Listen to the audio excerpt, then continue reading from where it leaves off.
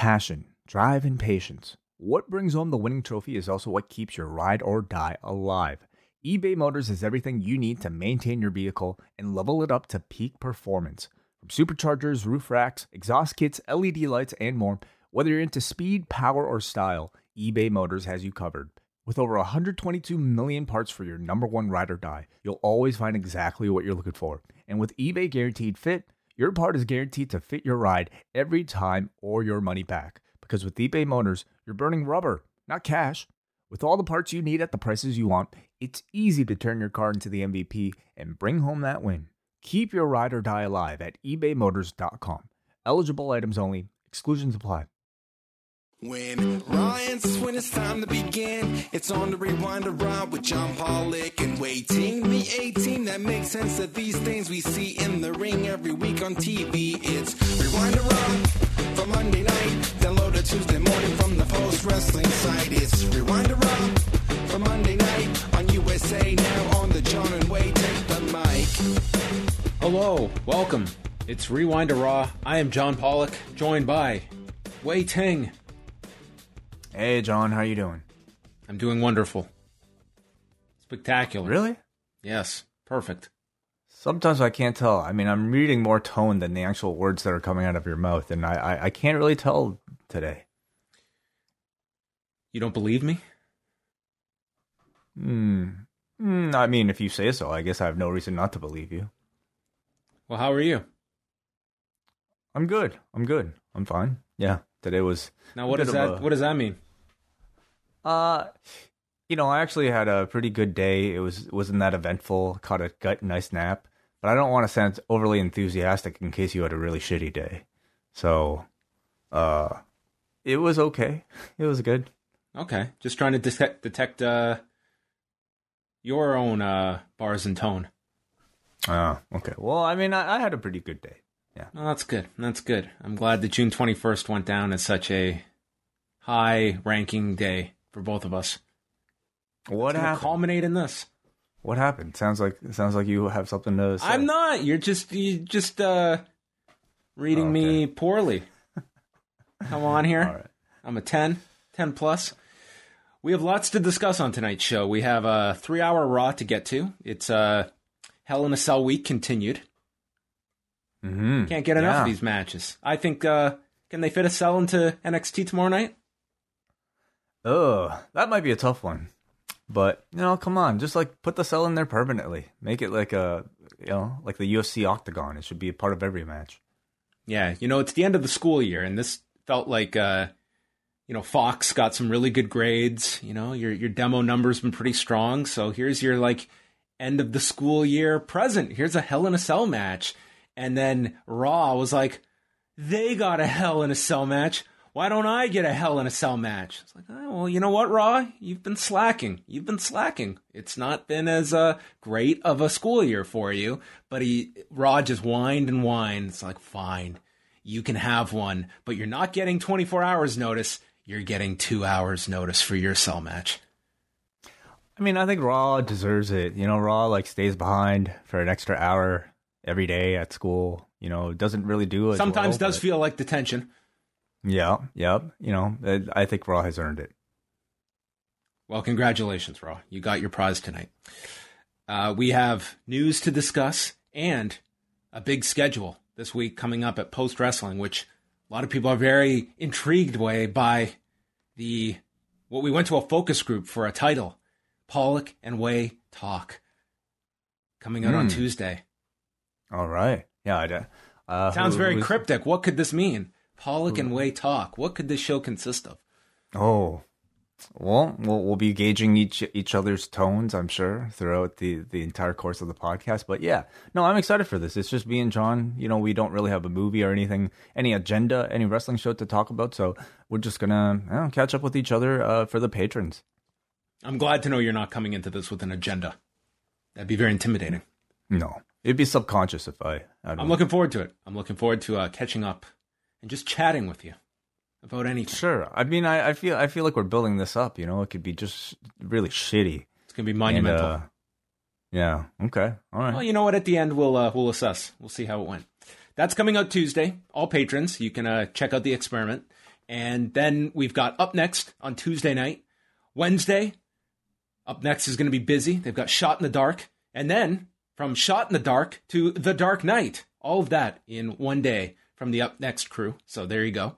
Braden and Davey will be chatting the 2008 classic starring Heath Ledger. Yeah, some may consider it the best superhero movie of all time. You know, certainly the best Batman movie of all time. So they've been reviewing every single Batman film on their free feed. So I encourage everybody to go check that out on the Up Next feed. A lot of Batman movies. They've been doing these forever, it seems like. Oh, yeah. Yeah, they're going to do all of them, including, I believe, the Lego Batman movie, which I'm very excited to maybe they'll be doing this for years, it sounds like. Okay, we'll check that out on Wednesday. Later on this week, we've got MCU Later. We're up to what I will call the mid-season point of Loki. Episode 3 coming up. That is true, yeah. Episode 3, we're already halfway there. So, yeah, I'll be talking about it with WH Park. Have you been keeping up? I have. I'm 2 episodes deep. I'm up to... Okay. I was intrigued to follow on episode 2, so I did watch it. Thoughts? Thus far, the multiverse stuff is I'm trying to keep up with all of this stuff. It can be a lot. It's a lot even sometimes for me. You know, it just gets so nerdy and so technical. But once you get into it, I mean, I think the important thing is to not try to overthink it if you can. But yeah, it can be a little daunting. Loki and Owen Wilson, like the two of them together they're really standing out for me. I think that's what is certainly I'm attaching myself to most in this series that is keeping me compelled beyond whatever realm and time continuum is being disrupted.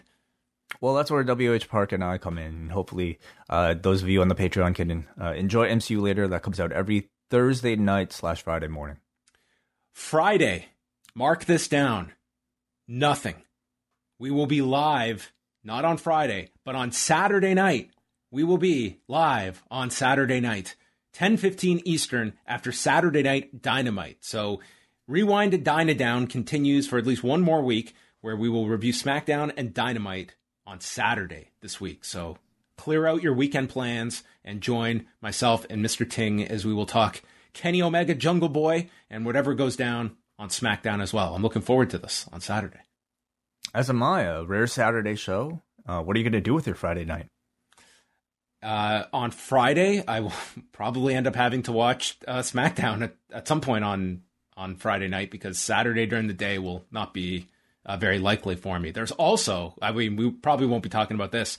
There's PFL and Bellator going head to head, which is a conundrum for one Eric Marcotte. But actually, PFL is the more intriguing of the two cards this coming Friday. He's got 2 eyeballs. I imagine he'd probably have 2 TV screens somewhere. He could watch both at once.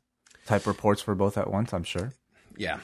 It's not the most intriguing Bellator card. We're talking about an interim heavyweight title that will be decided. Not exactly the most exciting thing Bellator is putting forth in the coming months. And then Sunday, what better way to wrap up the week than with myself and WH Park, a man I have not spoken to in quite some time. We have a lot of stuff to talk about. We actually missed a cycle of our post-ProRes schedule. So we're going to catch up on a lot of stuff. We'll talk about Shingo Takagi, the state of New Japan, all the Dome shows that they have booked from now through September. And we will be going through Suwama vacating the Triple Crown Championship, the rave reviews for the last Stardom card. Lots to discuss with one WH Park. So I'm looking forward to that. That will be out Sunday evening. Did you mention, John, the main event perhaps of the week? Bushby and Thompson's wrestling adventure on Thursday. I was just about to get to it. They are going back to 2002 SummerSlam. Yeah, a show I remember really well. I really love this show. Yeah. With our own version of Julia Hart, Andrew Thompson, who I believe would have been 6 years old for this show. Oh, man, that is really the appeal of like these retro review shows, like to make me feel how old that I am, because Julia Hart was not even one for SummerSlam 2002. Oh, God, shut up. Anyway, they'll be talking about SummerSlam 2002. Of course, this is Brock Lesnar versus The Rock up top, but I personally remember it for Triple H and Shawn Michaels for Shawn's return match, which was just a fantastic match. So, a great era of a WWE. Yeah, probably most people's favorite SummerSlam, I would say, from top to bottom. A really outstanding card from the company that year in 2002. So they will be going back. That's Thursday on the British Wrestling Experience feed. Whole schedule is up at postwrestling.com. And it's getting warm out. You don't want to get sunstroke. You might need some protection for your head. What could you help us out with, Way? How about a hat, John? Boom. Either a snapback hat, like I've got right here, or if you prefer, a dad hat, recently released, thanks in large part to Martin Bushby, who actually got recognized, or at least the logo was recognized this weekend when he wore it out to a festival in the UK. So he was at the Download Festival, I believe. That's what it was. Okay, so I think somebody, if you're listening out there, if you said, "Hey, Post Wrestling" to the guy wearing the hat, that was none other than Martin Bushby. Wow. I wonder if they thought it was you. I doubt it. Maybe, no. Maybe more likely you than me. You never know. I believe it has happened once where someone came up and asked if I was Way. I was very tempted to just go with it. Oh, that would be hilarious. Yes, I'm Way. I'm Wei Ting. Nice to meet you. Well, let's see how far that would go. Well, probably not too far. Anyway, so there you go. I hope Martin had a great time. I hope so too. Do you think you'll go to a concert in the next 12 months? How about 6 months? How about 6 months? Yeah, I think the answer would be yes. Yeah, definitely. This whole experience has made us really think about what we've been taking for granted. And I would say my concert going days were largely over, but now I definitely kind of crave, a bit of that experience. What about you? I won't lie. Tonight during Raw, all those ads were playing for F9. I was like, God damn. I'm not going to a movie this Friday. 100% I'm not going to a movie this Friday. You wouldn't be able to. No, I wouldn't be. It's kind of unfair for us Canadians to be, just getting this thrown in our face that this is coming out. But my hope is that maybe I can go watch a movie by the end of the summer. That would be a nice goal. That would be a great goal. And I definitely think I would do that as well. Feel we're inching closer, but we're still, like, for our American listeners, like, you have lapped us and we're slowly catching up, but we're still far behind. Okay, we're not overtaking the U.S. when it comes to the progress that they have made. We're not very fast and furious with our reopening. We are not. We are definitely, we've got a bike, but we've just upgraded and got an electric version. So we're getting there. We're getting there. But we're not going to beat anyone. Yeah. Let's talk about some news items, Way. Are you excited? Let's do it. Well, tonight at Raw, before they went live, some interesting matches that went and were taped involving Karrion Kross against Shelton Benjamin and Bronson Reed against Drew Gulak. They had been there at SmackDown on Friday, and then I guess getting another look here. And it appears that these matches were taped for main event. And it's more so interesting of what is the end game here with Karrion Kross and Bronson Reed. I would think at the least you have to look at them being on probably a short list of, that they want to get a closer look at and where they go from here. Going over in both matches, so you did have your champions in NXT winning here. The selection of the two names is what's most interesting because if they do get called up, it's another one of those situations where you have to feel bad for the creative team at NXT, like the two people holding the two big belts being taken away. Maybe it was just Vince saying, "Yeah, give me your champions, like give me the guys holding your belts." Who, they'd both be great fits on the main roster, I think. Simply due to size. And I think, they've shown enough ability to, deliver, scripted promo that I think they would do well. I think certainly you look at Karrion Kross that he seemed, earmarked to be, it would not be a long stay in NXT. I guess the question now is just how long he remains there in NXT. But are you a little surprised that these were taped for main event, not just like a look at them without putting. I mean, they're going over, so I don't know if main event is enough of a priority that, hey, let's put them on main event so people will get their eyes on main event. I don't know. It's not a giant deal. I was more so surprised that they did this for the show that I don't know how many people are following.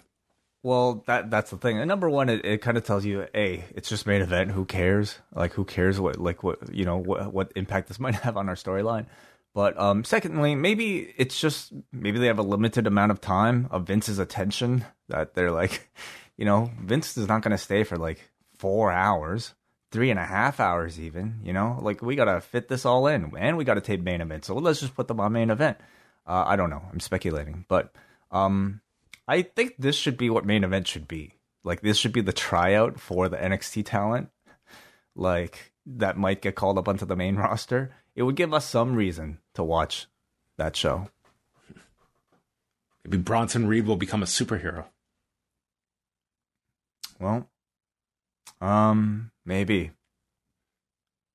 To detect the spirit inside of him, to bring it out of him. GCW over the weekend, they ran a show in Wyoming, and this got like some attention over the weekend because this show that was titled Outlaw Mud Show, the cops arrived at this particular event, and there was a video posted of them, I guess, speaking to people. So I did inquire with the police department, and they did get back to me stating that there was a complaint of around 40 to 50 rowdy people. And once the patrol officers got there, they told me everything seemed calm and the crowd was dispersed. There were no citations or arrests. So it doesn't seem like there was anything significant that came out of this. But I mean, just the image of these police showing up at Outlaw Mud Show and getting acquainted with Nick Gage and Mance Warner. I would love to have seen that interaction, and maybe them. What does the MDK stand for? Many dreams and knowledge. I don't know. I mean, I guess rowdy is what you would consider one of Nick Gage's qualities. Sure. So I'm sure he'd be amongst the 40 to 50 rowdy people. This is actually for GCW. I mean, they are like trumpeting this fact that the cops arrived at their show. I mean, they're going to it's like the best use thing this for them. But it sounds like this was not really anything too crazy, and nothing coming out of it. All right. Well, I'm glad nobody got arrested. SmackDown and Dynamite on Friday night. SmackDown ended up doing a very good number. It was interesting because the numbers in the U.S. for both shows did very well, while the numbers in Canada did not, going against the NHL playoffs. So in the U.S., SmackDown was up at 2,040,000 viewers and a 0.54 in the demo. These numbers coming from Brandon Thurston. So it was their highest since that throwback edition of SmackDown back on May the 7th. Dynamite did its highest number of overall viewers on Friday nights with 551,000 viewers, 0.20 in the demo. Now in Canada, SmackDown and Dynamite were up against the Montreal Canadiens and Las Vegas Golden Knights game, which did 2,875,000 viewers. So pretty significant audience for Game 3.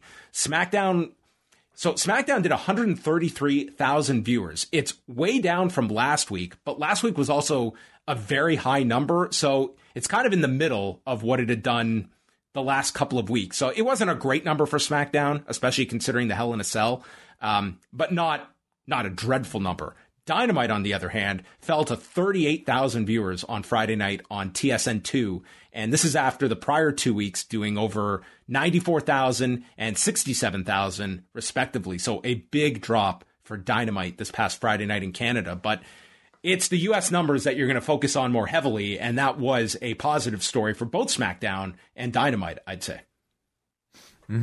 Yeah. I mean, it's all kind of a moot point, isn't it? Next week, it really is. The story is whether or not they can rebuild what they've had on a Wednesday, how much they can recoup from the month, pretty much. Sorry, not next week, but yeah, it is a week Wednesday. This Saturday, a week Wednesday. Yeah. I I suppose, like, the more you kind of look at these numbers, does it change maybe your opinion about Rampage coming up in August? Do you think that they change anything about their promotional efforts or expectations for what's to come with Rampage? I think what we're going to find out very quickly, like that first week of Rampage, you're going to get so much promotion for it. I imagine that first show is going to do very, very well. Once you're looking at week 4, week 5, I think we're going to know very quickly of how much more of an appetite is there for that AEW audience. We've seen the statistics in the Observer that, the idea of following SmackDown, what percentage of those viewers watching SmackDown are going to watch Dynamite, it's very low. I think the last number I saw was like 15% of the audience that watches a minute of SmackDown is watching a minute of Dynamite. So it's a very low amount that you would think that wrestling fans would sample Dynamite after. And I don't know if that's going to change in any notable fashion once Rampage airs. I think a lot of people are going to DVR Rampage, and we'll see if it becomes something that's a priority. It's going to be on AEW that makes this a must-see hour.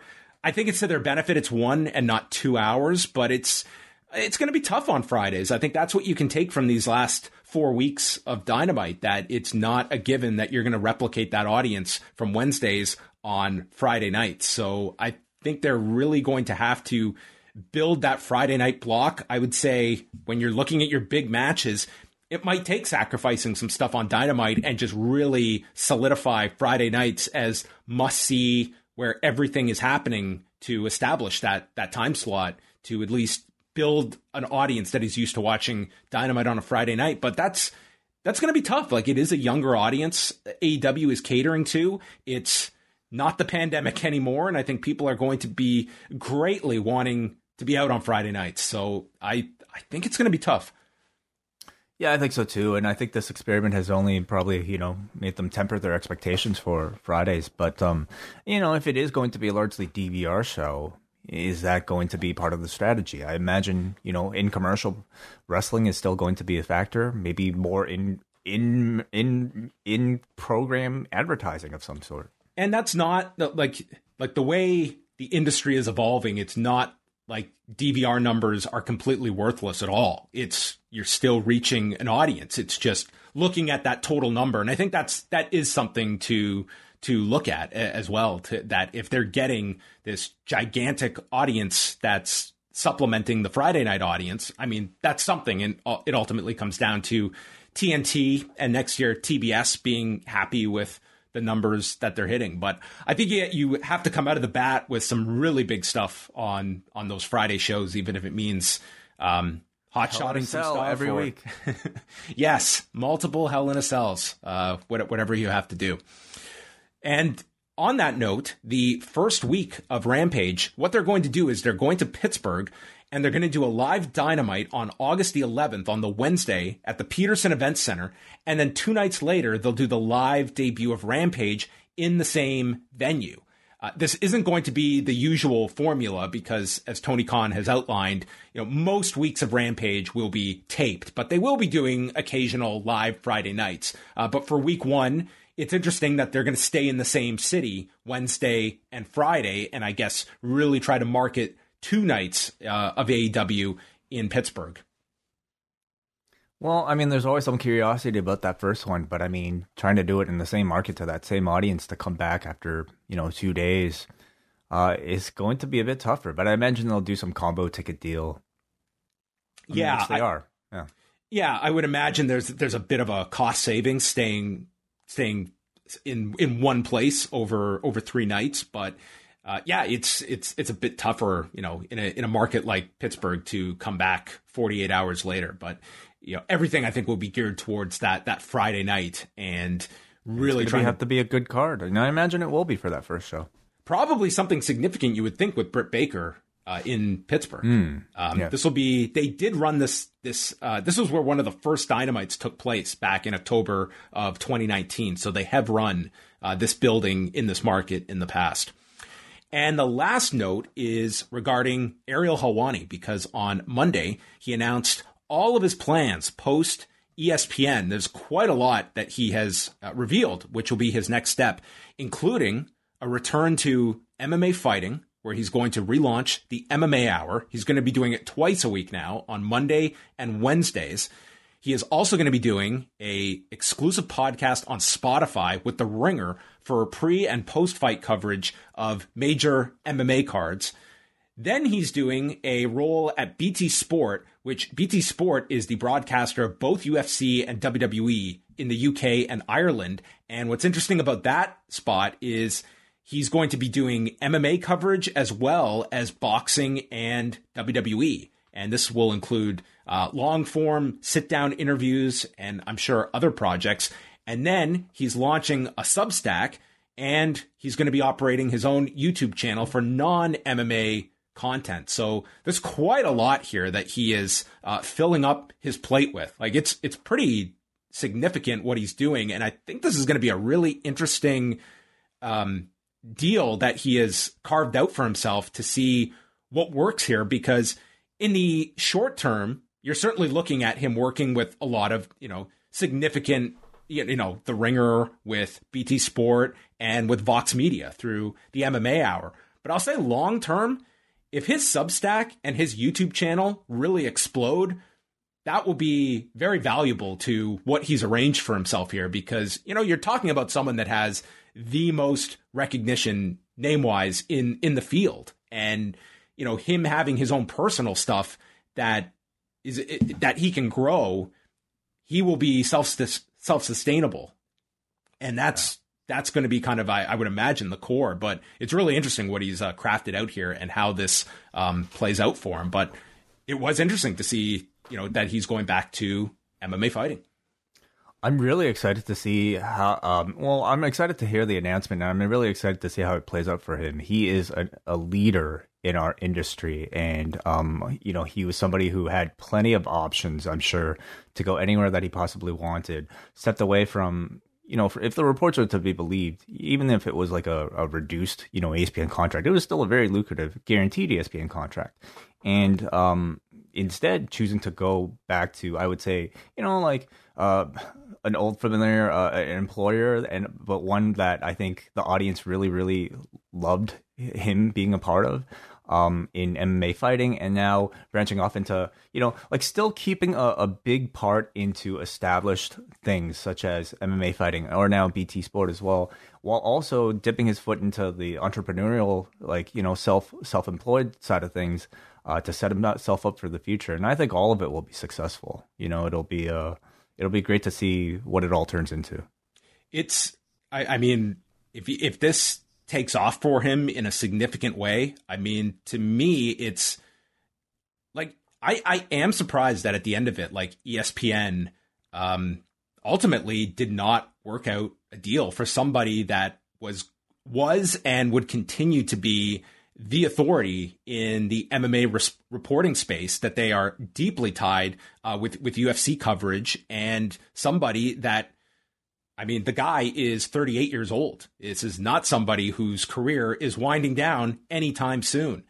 So I think that this will be, I think he's carved out a really great path for himself, that he's not putting all his eggs into one basket. If you watch the video that he put out, he really did stress the desire to be independent and unfiltered. And I think you can read between the lines there of, with ESPN and how close they are attached with the UFC, that he wanted to be outside of that space. So, I mean, he's working with enough different outlets here that he is not going to be reliant on any one place. If one thing falls through, he's got more than enough. And I go to the Substack and the YouTube are very significant to this, because he builds that nucleus. It's that is his home base at the end of all of this. And once you're self-sustainable, you have a lot of freedom, and you can make a lot of decisions, and you can walk away from things when they're no longer suiting you. I mean, he at this point, I think, can build his own network, build his own website of journalists and coverage if he really wanted to. But it'll take maybe baby steps to do it. But it's I think there's so many advantages, of course, to being attached to a bigger network, and of course being attached to ESPN. But I think for somebody like him, especially at his age, being as ingrained with like social media as he is, to me the future is like, you know, doing it on your own, like with his own platforms. All right, all of your news you can find up at postwrestling.com. A lot of stuff went up on the site today, so you can go check that out, along with our Hell in a Cell post show going through all of Sunday night's pay-per-view card. You can check that out as we are live after every pay-per-view for our Double Ice Cap and Espresso patrons. And we will be live, well, at least on Saturday this week. And then next week, we return to our normal schedule where we will be live Monday night, Wednesday night, Friday night. Back to normal. I'm kind of looking forward to it. Yeah. Are you looking forward to Raw? Were you looking forward to Raw as the clock turned to 8 o'clock Eastern? Well, I don't know if looking forward would be the right word. I just at this point I can always count on something crazy to come out of the 3 hours, and we were not disappointed tonight. We had a lot to talk about on this show. This was hardly a dull episode of Raw. But that can take you in many different directions. So it is Money in the Bank season. And the props department were very busy because not only do we have our 2 briefcases hanging from the ceiling, we've also got the old Hell in a Cell just up there, attached to the roof because they couldn't get around to it last night. Dude, money in a bank in a cell? Hell in a money in a hell bank in a cell. I don't know. There's definitely a play on words with the money and the cell portion. Yes. Yeah, no, are we going to get to the point now where we're mixing our stipulations? You know, like Survivor, Rumble, King of the, I don't know, what else have they got? We got to have the sign, point 2, yeah, with a briefcase inside of a cell. Sure. Like, let's just combine them all. Yeah, brilliant. Bobby Lashley and MVP come out with Lashley's ladies, none of whom have names. They go over the match with Drew McIntyre, and they don't think that Drew will ever be the same. And they're about to have a toast with the champagne when the New Day comes out with actual toast that they start throwing at MVP and Lashley. This is the makings of our next championship program. MVP calls them clowns. I mean, it was done for a point, right? It was done to show that, yeah, these guys they wasted a lot of food. They love wasting food, these guys. And they wasted a lot of time, or somebody else's time, into toasting all these pieces of bread. What would have happened, like, if this were a real scene, Way, and MVP had said, let's all pour a glass and say cheers. And here you've made all this toast, and you come out, you'd look like a fool. Like, why toast? I'm sure. How were they so simpatico with MVP? Well, I'm sure they had a backup table of Cheers DVDs every season. Yeah, was George Wendt going to come out with them, and maybe he would know all the ladies' names. Oh, all right, nice. Kofi says he's going to win the title from Bobby Lashley.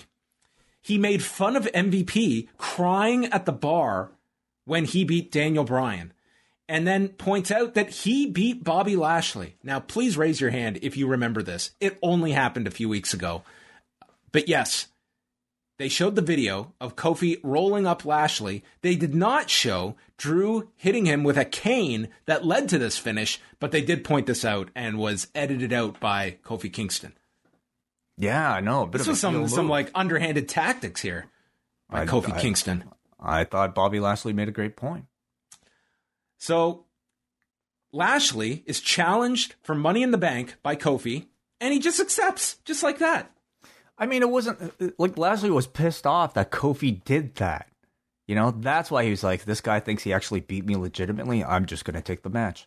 All these other fools on this show, they're going to kill themselves tonight just to try and get into a match where you're going to have to kill yourself to get a briefcase, to get the chance, to get the title match. You could just ask for it. Well, realistically, Kofi, I think, would have been the contender anyway, right? Even though, I guess, didn't he lose like a contenders match? Like, yeah, he lost the match with Drew. Well, whatever. He probably would still be a number 2 contender. Sure. But then Lashley suggests facing Xavier Woods tonight. And Woods comes back and says that MVP and Lashley have the old school mentality, having toxic testosterone-filled meatheads without the mental acuity to perceive a Renaissance man like Woods. Which is what I was thinking as well. He noted his 2 million plus YouTube subs, work on G4, and the tag titles he's won. So he accepts a match with Lashley, but it will be inside Hell in a Cell, which, again, these guys from the toast to the cell placement, everything was in alignment for the New Day to have a big night here, and everything worked out to perfection until the Hell in a Cell match took place. Well, in my mind, I think Woods just came out here. Okay, and I'm talking in character and story. Woods came out here with the toast thing. He was going to do something funny. And then he gets challenged to a match. He looks up.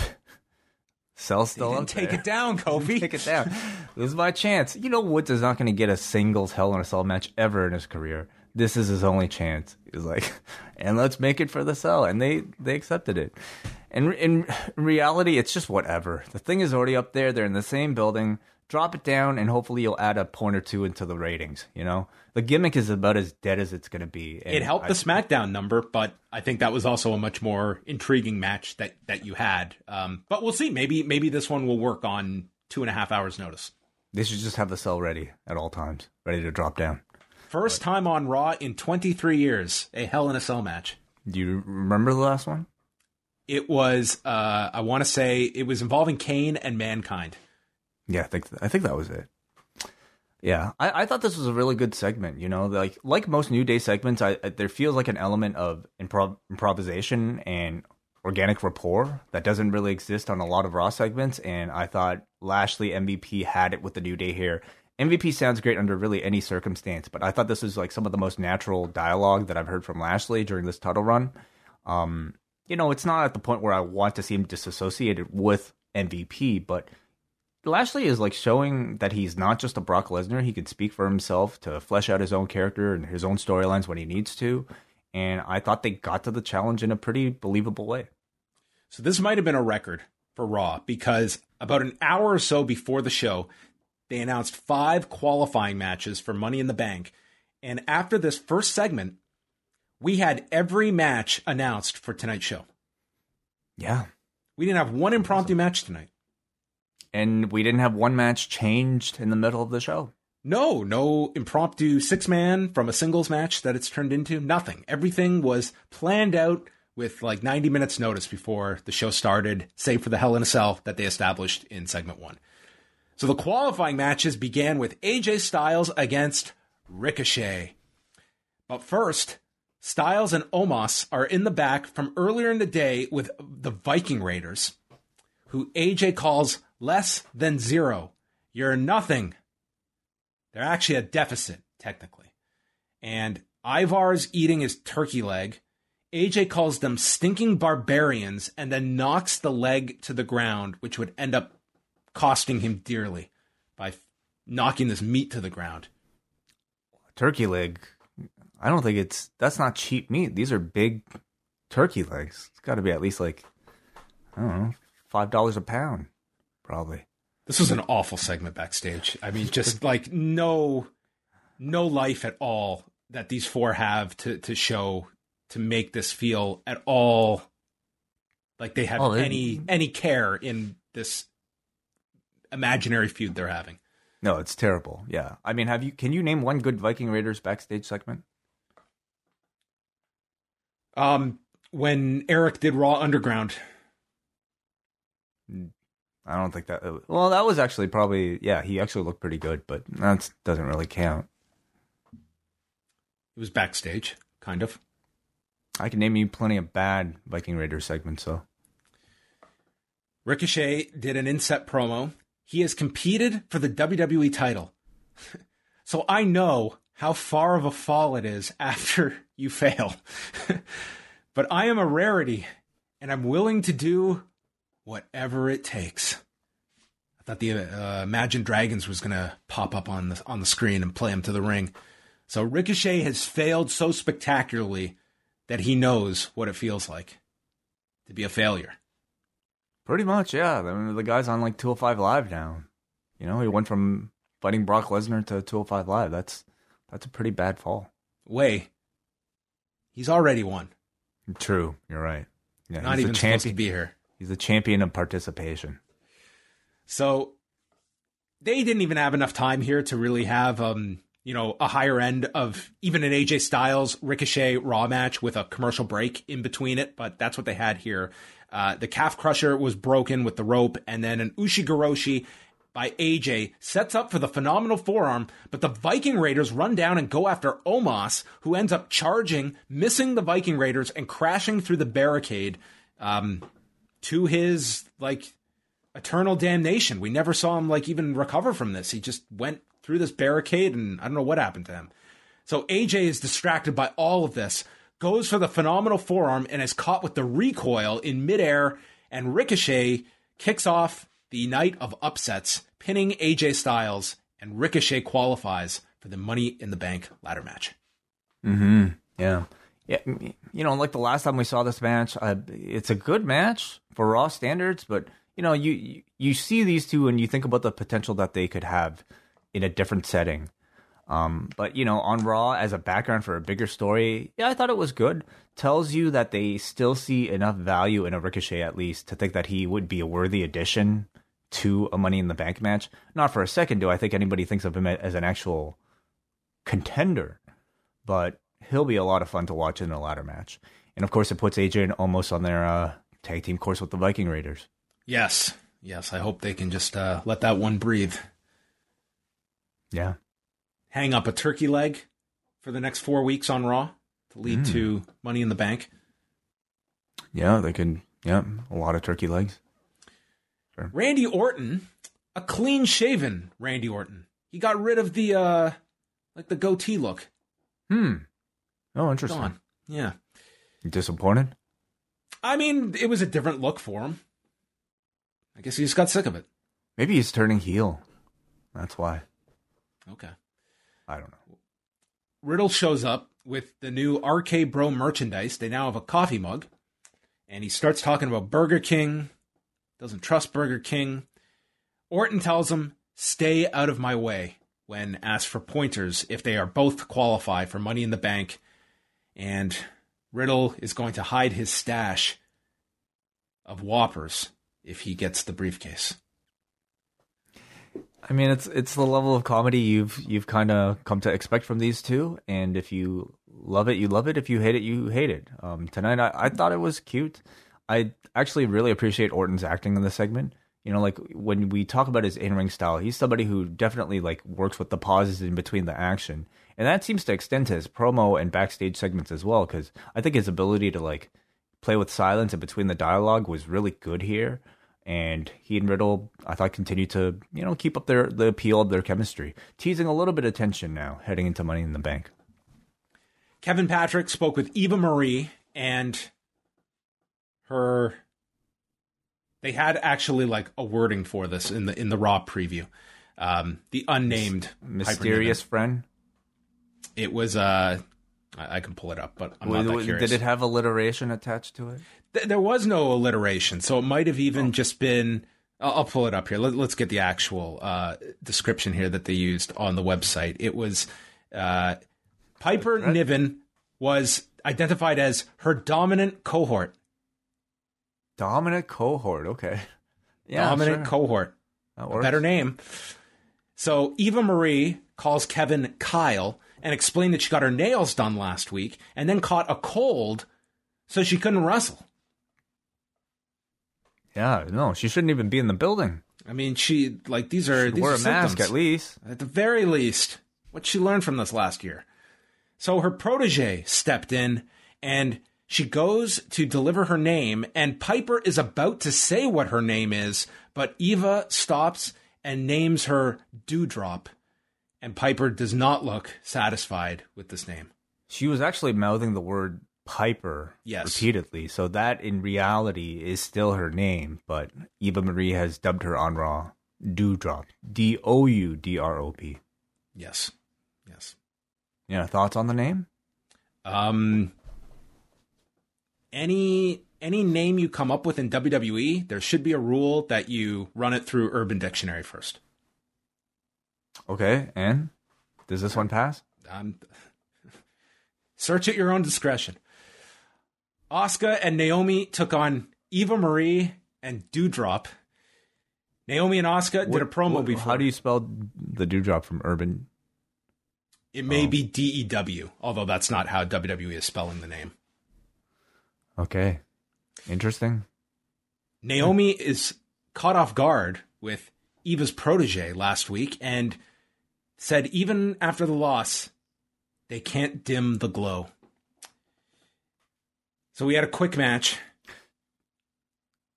Okay, sorry. When you said like spark and glow, I thought we were already onto the Nikki Cross thing. And I'm like, are we already there? No, we're still on. We're still on the tag match. So Eva will not tag in. She's on the floor. So we've got Doudrop working with Asuka. They better get through this name phase very quick because I can't do these recaps identifying Doudrop. She hits an avalanche, cannonball, and then gets onto the middle rope when Eva tags herself in to go for the pin. Naomi kicks out, and then Doudrop is on the floor avoiding the tag, so Eva gets rolled up as she's dealing with Doudrop, and Naomi pins her in 2:52. So this is record time that we're already doing the tease of the breakup between the two on week 2. So that is record setting that they are going to dissension between them. For her sake, I hope this wraps up next week, man. Are you kidding me? Like, the quicker you can get through this storyline and just settle into a spot on the main roster, the better. Because it's a very outdated type of gimmick of, I guess the protege standing up for herself against the, egomaniacal role model type. But the head writer is a 70-year-old man, and this is how he knows how to get people over. Story and terrible name aside, I think it's nice to see like a fresh, high-level veteran Piper Niven get involved in the mix with people like Asuka. And so once the story is over, once she settles into the system, I hope it means some strong singles matches with her and some of the rest of the roster. You seem very optimistic that this act is going to be designed to get Piper Niven over instead of Eva Marie. She is the one wrestling, okay? And, at least tonight she came out of it looking like... Who got 2 months of vignettes? Well, I mean, that was all the swerve, I think. Like you're supposed to think about Eva Marie, but ultimately it's... the goal is to have both of them get over, right? But I also don't think Piper Niven's just here to be forgotten about. I don't think so either, but I think that to do this story... You have to tell the story first, that this woman is being abused by Eva Marie, is being used by Eva Marie. They haven't even we haven't even done chapter 1 and we're doing the breakup. Well, chapter 1 was... How can I be rooting for Piper Niven when it's like I've not even seen the start of this? I saw her come out and win last week, and now we're doing a breakup? I have no feelings because I don't know what's going on here. You want to cheer for her because her name is Doudrop, and you know that she is named Doudrop not because of her own choosing. You want to cheer for her because she is put in a storyline with Eva Marie, and you want to cheer for her because hopefully you enjoy her in-ring wrestling. Well, I've wanted Dolph Ziggler to change his name since 2009, and I'm still waiting for that. I felt awful that this guy was given that name. Well, that one's a bit of a lost cause. Adam Pearce and Sonya Deville bring out Rhea Ripley. They explain, we're going to try and make sense of this character for you all. They call her actions last night unacceptable. Her response was, what are you talking about? She got herself intentionally disqualified. That's the story. And Rhea defended herself, saying she's tired of seeing Charlotte Flair break the rules. I only did what she would have done, which makes no goddamn sense in a championship match that Charlotte would have disqualified herself. I guess she's saying if Charlotte was the champion, she would have gotten herself DQ to get out of the match. Okay. So Flair walks I mean, out. either way, it's terrible, logic for anybody, much less a champion. And this, again, even though I would say, Rhea wrestled the match last night as a babyface, she's clearly not a babyface.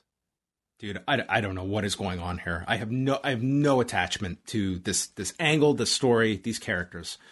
Flair walks out. She says she is not upset. She's proud of Ripley for being clever and just as strategic as me. But I will destroy you. So Sonya Deville announces a rematch at Money in the Bank. So we are going to get 4 more weeks of build-up for this. They didn't even throw in a stipulation here. Like, isn't it obvious that it's no holds barred? It's no disqualification. Maybe that will come, but that seemed obvious that to make this rematch, we have to curb what happened last night. Completely. It makes last night's finish completely unjustifiable. You know, you ran the experiment last night. It completely failed. And now we're just going to do it again with no other change. We're gonna get a nail gun and we're going to latch the panel onto the desk so you cannot rip it off. The key is the panel. The commentary will be done remotely. There will be no desk at ringside. That's the stipulation. Yeah, we're gonna get the desk out of there. Dude, I don't know how they can squeeze 4 weeks out of these two. I don't know what they're going to do. Well, we need another Nikki Cross to beat them both. Every single Nikki's week. busy. Nikki's got other things. Yeah. Nikki is well ahead of these two in the pecking order, in my opinion. No, the story is just a mess. You know, besides, I would say just the terrible finish to the match, the whole Nikki Cross thing. The bare bones of it is that you have Charlotte, who is a heel, and you have Rhea Ripley, who is your current champion, who is trying to get out of matches with Charlotte after she came in as like the kick-ass babyface. Think about what you've done with her, okay? You've had her enter a beat the clock challenge where she forgets to look at the clock and loses to Nikki Cross. All right? And then like she gets herself DQ'd to exit a match at a pay-per-view. And like week after week she just like, you know, whines and complains. It's a whole different person from what we saw in NXT, even different from what we saw at WrestleMania a year ago. And it's the same two people having this match. So I'm just completely flabbergasted at how this feud continues to unfold. It's really bad. I'd rather be Nikki Cross right now than these two. We got a reminder of why Mandy Rose and Dana Brooke are now heels with a recap of last week's photo shoot. So literally, the tables have turned because now Tamina and Natalya are doing their own photo shoot and being interviewed when they hear a noise in the background. And who's working out in the practice ring but Mandy Rose and Dana Brooke? So Natalya and Tamina ask them, can you guys take a break? Part of being champions is doing media. Rose and Brooke it's brought to their attention by Natalya that I beat you last night, and Rose and Brooke shrug their shoulders and say, so? And challenge them on the spot. So? What if Drew McIntyre was told, you don't get a shot at Lashley anymore because you lost last night? So? All right, fine. So Mandy and Dana welcome them into the ring, and as they climb the apron, get kicked to the floor, and then Mandy channels her inner Kevin Nash and yells, how's that for working smart? There are some epic ideas that are being greenlit for matchup scenarios, and we got them all tonight. How's that for working smart? We didn't let you into the practice ring. You know, in terms of, I guess, production budget, I think we could tell where Mandy Rose and Dana Brooke versus Natty and Tamina ranks, because some feuds get Hell's in a Cell, some feuds get Black Goop, some feuds at least get the benefit of taking place in the arena. These 4 get the training ring and the photo shoot area to tell their entire story, and it's awful. Dialogue is awful. Delivery is awful. It's just not that great. You know what this reminded me of with Natalya and Tamina not able to get into the ring? It took me back to the reverse battle royal. Oh, that should be the match. Could be. They start on the floor, and who can get into the ring first? That's working smart. And then the match begins. Mm-hmm. They showed us shots of Drew McIntyre's back, and then Corey Graves says that Lashley having another Hell in a Cell match tonight might be the most inadvisable decision of his career. He has had way worse nights of his career. Yeah. I think he's doing just fine. Randy Orton and John Morrison. I looked this up, and to my knowledge, this is the first time these two have had a singles match together, which is wild when you think about it. They had a triple threat in August of 2010 with Ted DiBiase Jr. They've been in matches together, but not a singles match that I could find. That's amazing. That is wild when you think about it. The Miz is out in his wheelchair on commentary. Huge part of this. Morrison would work on Randy's shoulder, so they brought up all of Orton's shoulder issues. They go through the break, and then, dude, I thought my computer fucked up again because all of a sudden the video's running and I've got Vin Diesel talking over it. I'm like, I closed my other windows. It's Raw, and they piped in an F9 promo over the match. This is the most intrusive ad I have ever been subjected to outside of a website just like freezing my thing with like a pop-up. I think this has happened before where I think in the USA feed, they probably actually get the picture-in-picture commercial. But in Canada, we just hear the audio, so it just kind of comes out. This was not picture-in-picture. This was audio on picture. Yeah.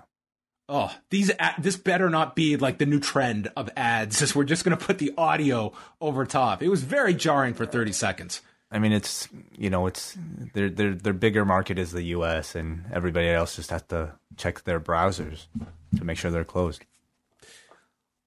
Orton is sent shoulder first into the post, and then Morrison is working on a Kimura. This was all playing to Jimmy Smith's specialty. Then Orton hit a draping DDT. He signals for the RKO when Miz shoots him with the drip stick. He shoots the man with a water gun. Riddle comes down on the scooter, chasing the Miz. This was Three Stooges level comedy. This is when they should have aired the F9 trailer. You know, this thrilling car chase between the man in the scooter and the man in the wheelchair. They picked the wrong spot. Orton then gets snapped on the top rope and hit with Starship Pain as Riddle is chasing the man in the wheelchair, and Morrison pins Orton in 12:41 as they yell, "Another upset!" Well, I actually enjoyed watching Morrison here. I thought the match showed his versatility. I thought his groundwork looked pretty good. He was changing up his style, and I thought Jimmy Smith sounded good. You know, allowed him to shine on commentary. And you know, what's your assessment about Jimmy Smith thus far, 3 weeks in? I think he's fine. I mean, I'm not going to just, bell curve him because he's fine. Like that's where I'm at. Like, he's not an intrusive voice. I think in time he's going to get better. He sounds very relaxed. He seems like he does his research. There's a catch up point, but I think he's good. He's not a detriment to the broadcast. I also don't think he's, a spectacular pro wrestling play-by-play announcer in his fourth week. Yeah, I would agree. I think, for somebody with that level of experience, I think he's taking to it really well. He comes across very enthusiastic. I think that helps a lot. And that yeah, I'm interested to see how he develops and where he goes. But who knows what they look for in these commentators? Because is he necessarily better than a Tom Phillips? Not really. So what benefits are they getting from him? I'm not entirely sure, but nonetheless, they wanted to change, and I think at least we can say that Jimmy Smith, I think for his level of experience, is doing a good job. And I think, I think he's going to be here for some time. It seems like there's no reason not to be satisfied with the performance. It seems to be met with I think fairly, positive reaction. Only one reaction matters. That's true. I don't know if we could predict that one. Kevin Patrick spoke with Nia Jax and Shayna Baszler, and they talked about last night. Baszler isn't scared by anyone in the locker room, and nothing will stop us from qualifying. Jax says there's something different about Alexa Bliss. Yes, her theme song. There was something different, and she came out to this new theme. Oh, didn't realize. It's good. We then go to a close-up shot of Nikki Cross, who is looked like she had just spray painted the mask from the Hamburglar and wants to display physically to the fans what she feels inside, this spark. And we zoom out to see Nikki Cross getting all set for Halloween and said, this embodies what we all have inside of us, our spirit. And she is dressed up as an adult in a superhero outfit. And according to Killian Dane, her husband, he wrote, she had an idea and saw it brought to life. Very excited to see what's next. So that would indicate that this was her pitch, and she is now a superhero that we are living vicariously through her spirit. Yeah, man, they really broke the budget, I think, for this. You think they called the MCU people to design this outfit? This was not exactly, Tony Stark's backup gear. I will say this, okay? There is a realization point you have when you're on this show, okay? You might have dreams of being a Trish Stratus level, figure. There's also the stability in finding a character like this that will get you plenty of TV time. You're going to be in a safe spot. You're never going to be a main eventer with this gimmick, but you're also never going to be completely discarded, like we have nothing to do with you. This carves you into a spot where it's not going to be everyone's cup of tea, but it's something goofy, and goofy sometimes works. Sometimes there's a short shelf life to it. Her goal is to hopefully make this thing last for as long as it can. Your goal, if you're an employee of the WWE, is to please Vince McMahon and come up with ideas that he would be interested in. And evidently this was one of those ideas. I think maybe we could see a bit clearer now that this was perhaps the reason why she beat Rhea and Charlotte, to set her up for this, to give her the false confidence that she can somehow be this superhero based off of those very cheap wins off of those two. I get the sense that she's, very much doing it as the Hurricane, like somebody who is delusional, who thinks that she is a superhero when in fact she's just, a pretty average wrestler. The way they introduced her with this close-up promo was certainly, God, it was laughably bad. But we have to see how the gimmick is, what the intent is. If the goal is to be laughably bad, I mean, it could turn out either way. She could be the next Hurricane, or she could be the next Arachnaman. So either way, I have to say it was captivating. I don't know if it was all for the right reasons, but I was captivated. I don't know if I was captivated. I think her best bet, aim for some merchandise and an action figure. That's what you should be shooting for. Oh, that'd be great. Yeah. I mean, Helms is still using that gimmick today. Look how far it's taken him. So our tag match is Alexa Bliss and Nikki Cross back together. No explanation. Just they're teaming together to get into the Money in the Bank ladder match. They're both a little off now. That's what bonds them. Against Nia and Shayna Baszler. So Nikki hits a hot... Let me just say, it's quite the task to overshadow Alexa Bliss and her current character in terms of just craziness. But Alexa was not the strangest thing in this match. No, she was almost kind of secondary in this match. Yeah. Because Nikki did get the focus. She hit a big high cross to Jax, Baszler, and Reginald to set up the commercial. Afterwards, Bliss comes in and she hits a code red out of the corner, does her alligator walk, and tags Cross. Baszler almost runs into Nia by mistake, and Nia gets so mad she goes to the floor. Bliss then puts Reginald into the trance, lifts up his hand, but then pulls up before he slaps Nia. And then they hug and embrace. Cross drop kicks them down, but then Cross hits Baszler using the Magistral Cradle to pin her in 10 minutes and 10 seconds. So Cross and Bliss advance to Money in the Bank. You know, at this point, when you've already introduced mind control and like terrorizing dolls into a feud, I guess like a superhero fits right in.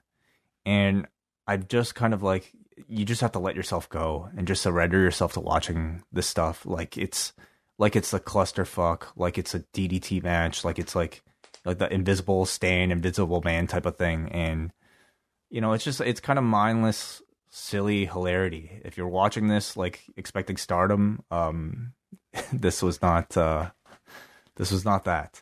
But, that's what I was expecting. Yeah. I mean, you know, but even if you're expecting camp, I mean, to some people, this would be pretty offensive in that department as well. But I'll say after tonight's match, we've got the 4 Raw women that are in the match, and we don't know, obviously, the SmackDown performers. I think there's like a decent probability of Nikki or Alexa winning this. Oh, for sure. Yeah, they're putting a lot of weight behind it. Like ahead of like Naomi and Asuka are not winning this. Yeah. So. Oh, well, they need their own ridiculous off the wall gimmicks now. That's true. Naomi's too grounded for this company. She should be like sort of like the electricity super. Yeah, like glowing, like stuff coming out of her hands, her mouth. Yeah. Mm-hmm. Great. Drew McIntyre is in the back, and he speaks with Pearson DeVille. He went through a war and quotes Winston Churchill and will never surrender. He's going through hell right now, so he might as well keep going. I think that's a WCW quote from 2000. And so they had Drew come out of this like excellent war last night with some legitimate battle scars, which I mean, they did show off. But then like they keep wanting to revert back to this history teacher Drew McIntyre thing he's been trying to work in, and I don't get it at all. Like this Winston, like it just feels so forced, you know. And rather than feeling, I'm waiting like for that NBC "The More You Know" to just slide across the screen right after. Yeah, like rather than feeling like the hero of the show, he feels kind of more like the weird shirtless guy you see working out in the park, like just screaming about something from like the past that no one else would care about. So I just don't get this element to Drew McIntyre at all. Dude just sliced a table in half with a claymore. That's the park bench. So, the best segment of the night. Pearson DeVille, who are just all over the show. They run into Jinder Mahal, Shanky, Rinku Singh, Cedric Alexander, Jeff Hardy, and Sheamus. And they're all pissed. They said, who booked Karrion Kross and Bronson Reed taking up our main event spots? We got nothing to do tonight. Cedric Alexander complains. All of these people are pissed because they're not even in the qualifying matches for Money in the Bank. That's how far they've fallen. Jeff Hardy, the ladder specialist, he's not even at the level of Ricochet anymore. That's where he's fallen. Well, he should have won last week. I guess so. He only won one match. He should have won both. Cedric calls them antiques from the past, whereas he is the youthful member of this discarded group of Raw talent. Hardy responds, Cedric, are you forgetting about my victories over you the last few weeks? Maybe you should stop future tripping and worry more about the current beatings here in the present from this antique. Dominic, you had a great run, but I'm moving over to Raw because Jeff Hardy has reclaimed the throne. Oh, yeah. Cedric, are you forgetting about my victories over you? Future tripping. Dude, like Jeff Hardy is just, how has he found himself in here? I mean, he's past a certain age. You know, he's an old toy in a sandbox. He's an antique. New toys. An antique, yes. DeVille says all the qualifying matches are final. Sheamus got to call them gobshites on television, and he should automatically be in a match because he's the U.S. champion. This man made great sense. Yeah. This man should not be below Ricochet. This man should not be below John Morrison. Yeah, it's true. Well, he hasn't been defending all that much. They did make it clear his nose was broken. So there is a health reason for him not being in this. And then when he was asked about his nose, he goes to check on it from a doctor. Jinder got through this promo summarizing it by stating, if he can be an alternate in case someone gets hurt. They did not give him an answer, and by the end of the night, no one got injured, so this was a moot point. The idea is that somebody in the future will get injured, perhaps at the hands of Jinder and his associates, and that'll set Jinder up to replace them. My guess is it'll probably be Ricochet. Dude, this was an unbelievable segment of, I would say with the exception of Sheamus, who's got the injury, you would not want to be within 100 feet of this segment if you are a performer. If you're a performer, this segment is your labeling by this company of where they have slotted you. Yeah, I mean, that was evident to begin with. I don't even think we saw Jinder last week. And Jinder came back with these two, and they've gone nowhere with it since. Yeah, so, I mean, this is kind of the raw low undercard, low mid card. But I would still probably rather be these guys in the 24/7 division, which I think it feels like it's done. It's on hiatus, I guess. Yeah. Riddle and Drew McIntyre is our qualifying match. Drew, they are explaining, is barely conscious because of the beating he took last night. And Corey Graves is the first one to ask the question, what happens if Drew wins the briefcase? He can't challenge Bobby Lashley. This is a very relevant question. Byron Saxton's answer was that, well, he's got a whole year, so he can wait for Lashley to lose, or our top babyface can go to SmackDown. Yeah. That's been established. Well, that's a great decision to make on Raw's behalf. Yeah, so I don't know. That is what is at stake here. So these two had a pretty great match. They went almost 23 minutes. They fought on the turnbuckle. Drew fell down into the Tree of Woe and then powered up with a German suplex. Riddle played to Drew's strengths very effectively. And then as they got set for the second commercial break, Randy Orton comes out and Riddle is just ecstatic. This was like Dad showing up at the championship softball game. And Riddle is just blown away that he's here to watch. He hits the final flash onto Drew, but then Drew hits him with the Michinoku driver, the Drew drop, and then gets caught with a triangle. Is that the other Eva Marie partner? Could be, yes, Drew. Riddle gets slammed out of that. The Future Shock is hit, and then Riddle collapses as Drew is getting set for the Claymore.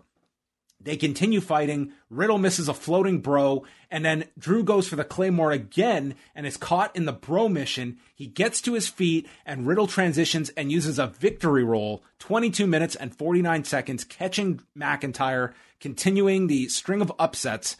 And then Riddle rides the scooter up to Orton, puts out his fist, and Orton is not looking happy.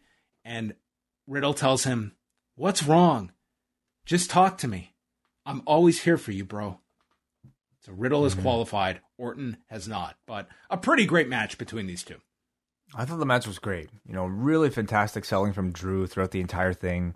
Doing a great job conveying the pain of every move, whether he was being attacked or doing the attacking. I think it was a finish that necessitated him doing a great job with the selling in order to protect himself in a clean loss to Matt Riddle. I think Riddle's strength is his offensive sequences, and I thought he played a great partner to Drew here. These two have pretty good chemistry. It was pretty bold, I would say, having Drew McIntyre lose in a fashion like this. But I thought it was effective in, again, conveying Drew's damage while also furthering the descent between Orton and Riddle. Yeah, I kind of like that they shook things up and went with some unpredictable endings to the matches. And on top of it, you did some I'll say relatively clean finishes. Like you got one here. AJ and Ricochet, not as much. Morrison, if you want to include a squirt gun, which I don't know how much credence you give that one, but they tried to really emphasize the this was the cleanest of them all. Going over. This was completely clean. Yeah, and it was Drew McIntyre. Well, I mean, he had the injuries, but like no shenanigans outside of that. Like it was the most pro wrestling, like pure finish, and kind of sending Drew into this like losing streak almost after this dominant run. Now, with all that said, this was just the salt in the wound for the backstage main event crew. Next week, it will be Drew McIntyre, Randy Orton, and AJ Styles in a last chance triple threat qualifying match. Oh, I hate that shit. Yeah. So one of them will get into the match. Don't like that. Which I imagine, I can see it being Orton. Orton would make the most sense.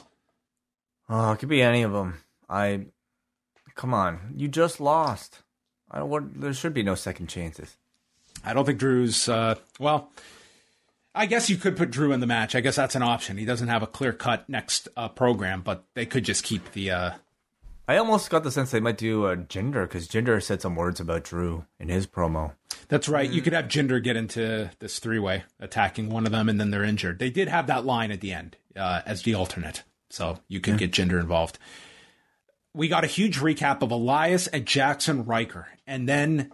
What a segment this was. Jackson Riker is just in the back snapping a leather strap as Mansoor comes up, and of all people, it's Jackson Riker. He wants to pick his brain and ask some advice. Riker does not respond. He goes to leave, and then Riker pipes up, "Never let your enemy escape. Often those close to you are wolves in sheep's clothing. And next week, he will face Elias in a strap match." Mansoor just responds, "Makes perfect sense. Thanks, man." I like Mansoor. I think he's got like a real good delivery about him. And this is actually kind of funny, him playing off like this goofball Jackson Riker. I like the use of Mansoor as sort of like the viewer's avatar. He plays like sort of I think he would be a good Jim Halpert type to make just a face to point out the ridiculousness of a pro wrestling backstage area. So it was cool. Ali is right there and tells Mansoor he's asking the wrong questions and asking the wrong people. Those in the qualifying matches stole those spots from us. And if they won't even let you climb the ladder of success, you have to build your own ladder to climb. And our final shot is Riker whipping himself with this strap. I'm glad that Hell in a Cell got 2 hours notice, but we've got a week to prepare for the strap match to let everyone be aware. Well, all right. Big match. And then we go to the Hell in a Cell match between Bobby Lashley and Xavier Woods. Kingston and MVP are outside of the cell. We got a chair involved.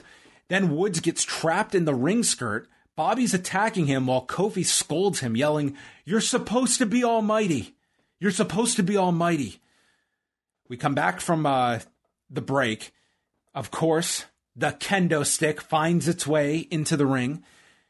MVP is telling Bobby to treat him like a court jester. And Byron Saxton asks if this is where the proverbial Band-Aid gets ripped off of Bobby Lashley.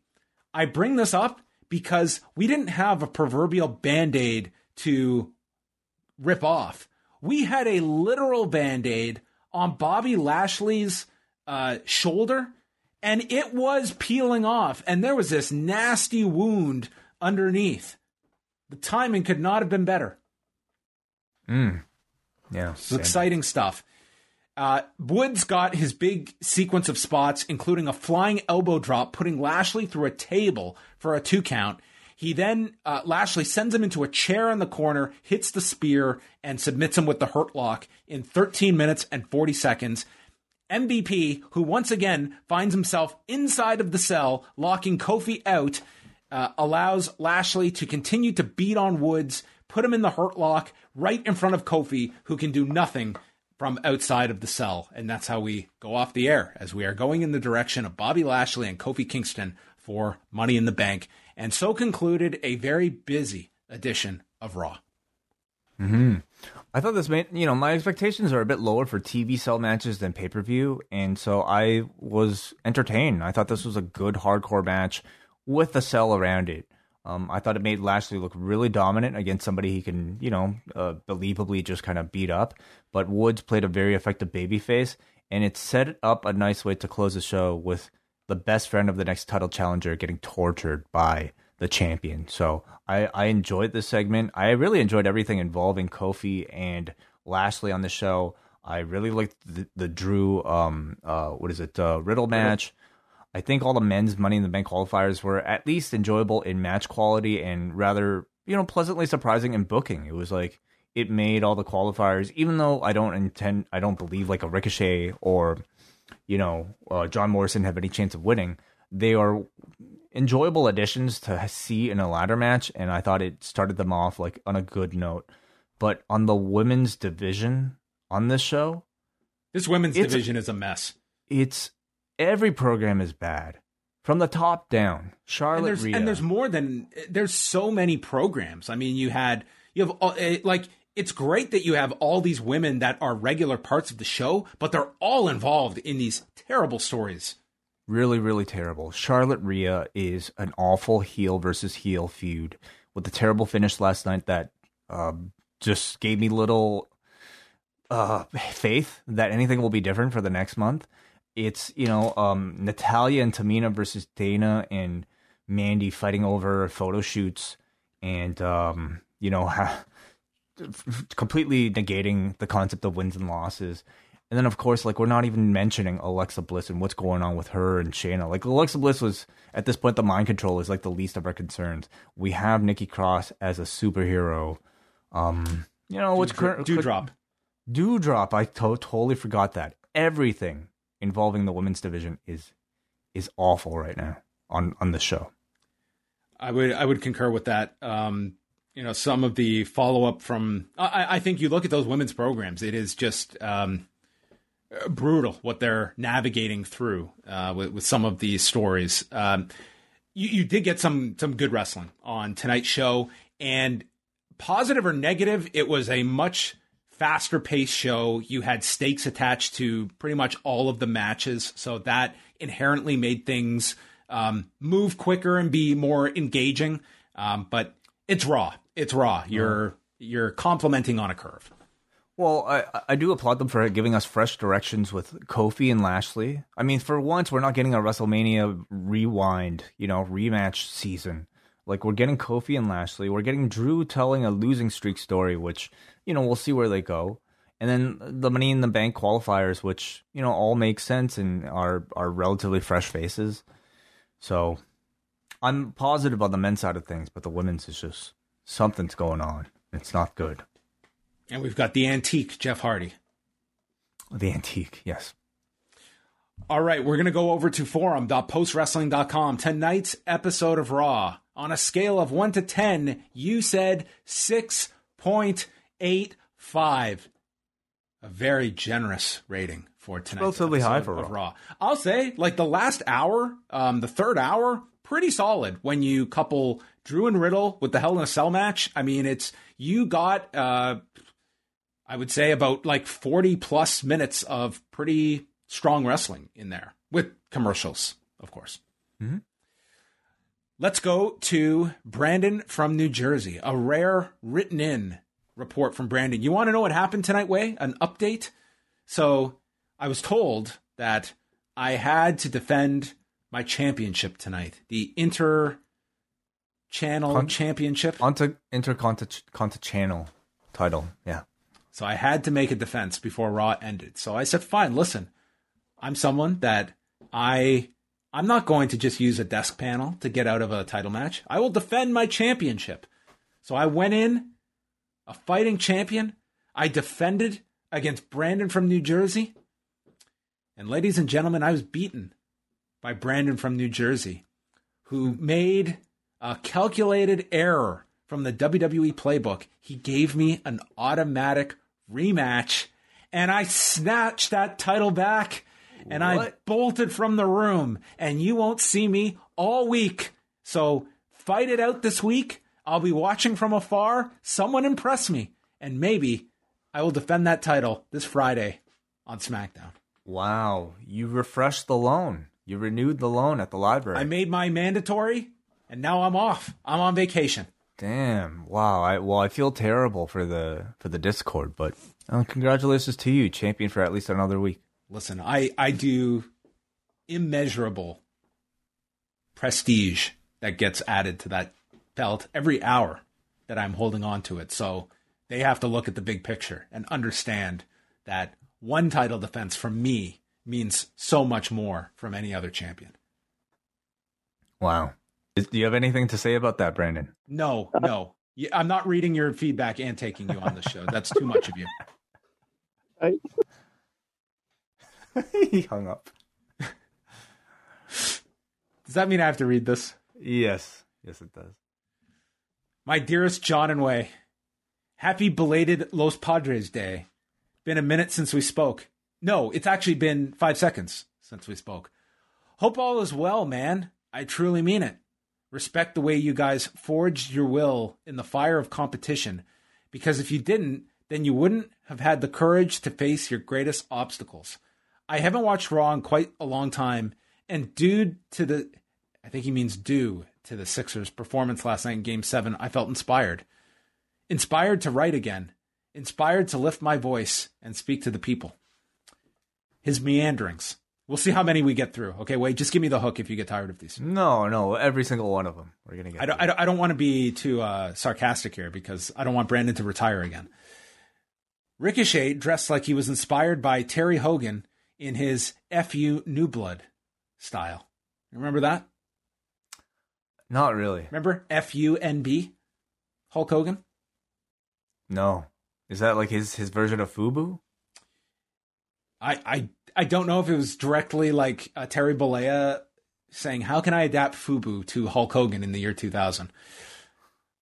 Why was Ricochet dressed like he was going to wrestle Nick Gage at a GCW show? Was Riker imitating Jim Caviezel from Passion of the Christ? With Ottawa loosening travel restrictions, what is the first thing you want to do with the newfound freedom? Road trip to the Big Nickel? Also, it's 11 degrees in Parry Sound. No, I don't think I'd.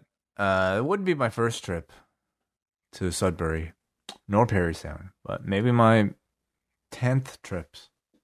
Okay. And he wants to recommend grappler Craig Jones. Oh, yeah? Yeah. Always a wide variety of meanderings from Brandon from New Jersey. We haven't gotten him in written form lately, so thank you, Brandon. Thanks, Brandon, as always. We got a Kate from Montreal who says, on Sunday, Rhea Ripley was disqualified from a match for hitting Charlotte not very hard with the cover from the announcer's desk. I know this happened because I saw it 24 hours ago, but in case I didn't remember, there was a segment about it on tonight's show. Randy Orton slammed John Morrison into the announcer's desk and put him through it, but this did not warrant a disqualification. I think because that desk got in Randy's way. The desk should have been disqualified.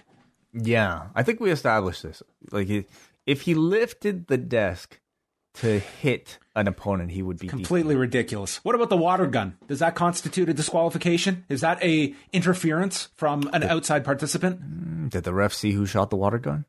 Yes. Did he? We all saw it. We saw it. Did the referee see it? Could have been raining in there, in the Thunderdome. I know other stuff happened on the show. Bits of it were good. More of it was bad. But it doesn't matter because all of it will be forgotten in a week.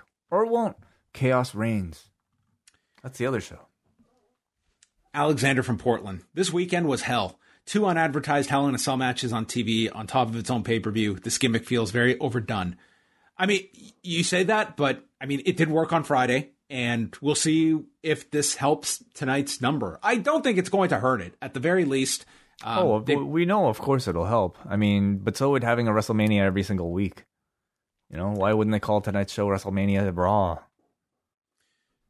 Money in the Bank is looking great so far, and tonight's qualifiers made me much more interested in seeing who will qualify on the SmackDown side. Tonight felt like the best episode of Raw in months. That said, the women's division has lost me. If Rhea and Charlotte is the title feud going forward, it's a cold match to offer fans for their big return to live crowds. You see, that's where I disagree. These two can have phenomenal matches together. It is what they have been saddled with and the way that they have booked this feud that it's taken your interest in these two out. When bell to bell, I have no problem with these two having a great match, and with a live crowd left to their own devices, I'm sure they'll have a fantastic match at the pay-per-view. But the steps to get there are what I am not looking forward to. Similarly, Alexa Bliss is a tough one to see getting good reactions. Drew and Bobby came across as stars tonight. Lashley going 2-0 in Hell in a Cell 2 nights in a row feels like a genuinely great moment in his career. If Kofi gets the title match, please give us Xavier in Money in the Bank. 6 out of 10. Yeah, I wouldn't mind seeing Woods in Money in the Bank, although right now it doesn't really seem like that's his role, nor will there be a spot for him, because we do have SmackDown qualifiers as well. But I thought Woods, was used to great effect tonight. He keeps bringing up the King of the Ring as sort of his, white whale.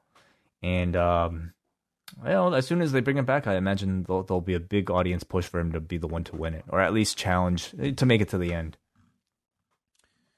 So that was all of your feedback to Raw. So thank you for, number one, tuning in live for Rewind to Raw, submitting feedback, and for just supporting Post Wrestling. So thank you to all. Thank you to you, Wai, as always, the superhero of Post Wrestling. Oh, I don't know if that's a compliment tonight, but thank you, John. And thank you to all of the patrons who support us at postwrestlingcafe.com. You're the reason we have jobs. So thank you guys. We'll be releasing a bonus show for you all Tuesday, and a lot more to come in the Post Wrestling Cafe this week. MCU later, Rewind to Dine It Down on Saturday. Lots of great stuff. Archives are up there. And of course, youtube.com/postwrestling. Go subscribe to the channel. Lots of cool stuff going up there. Maybe an extra show or two that may drop this week. So always keep your eyes peeled to the Post Wrestling YouTube channel. That's it for us. Thank you very much. And we'll speak with you later this week.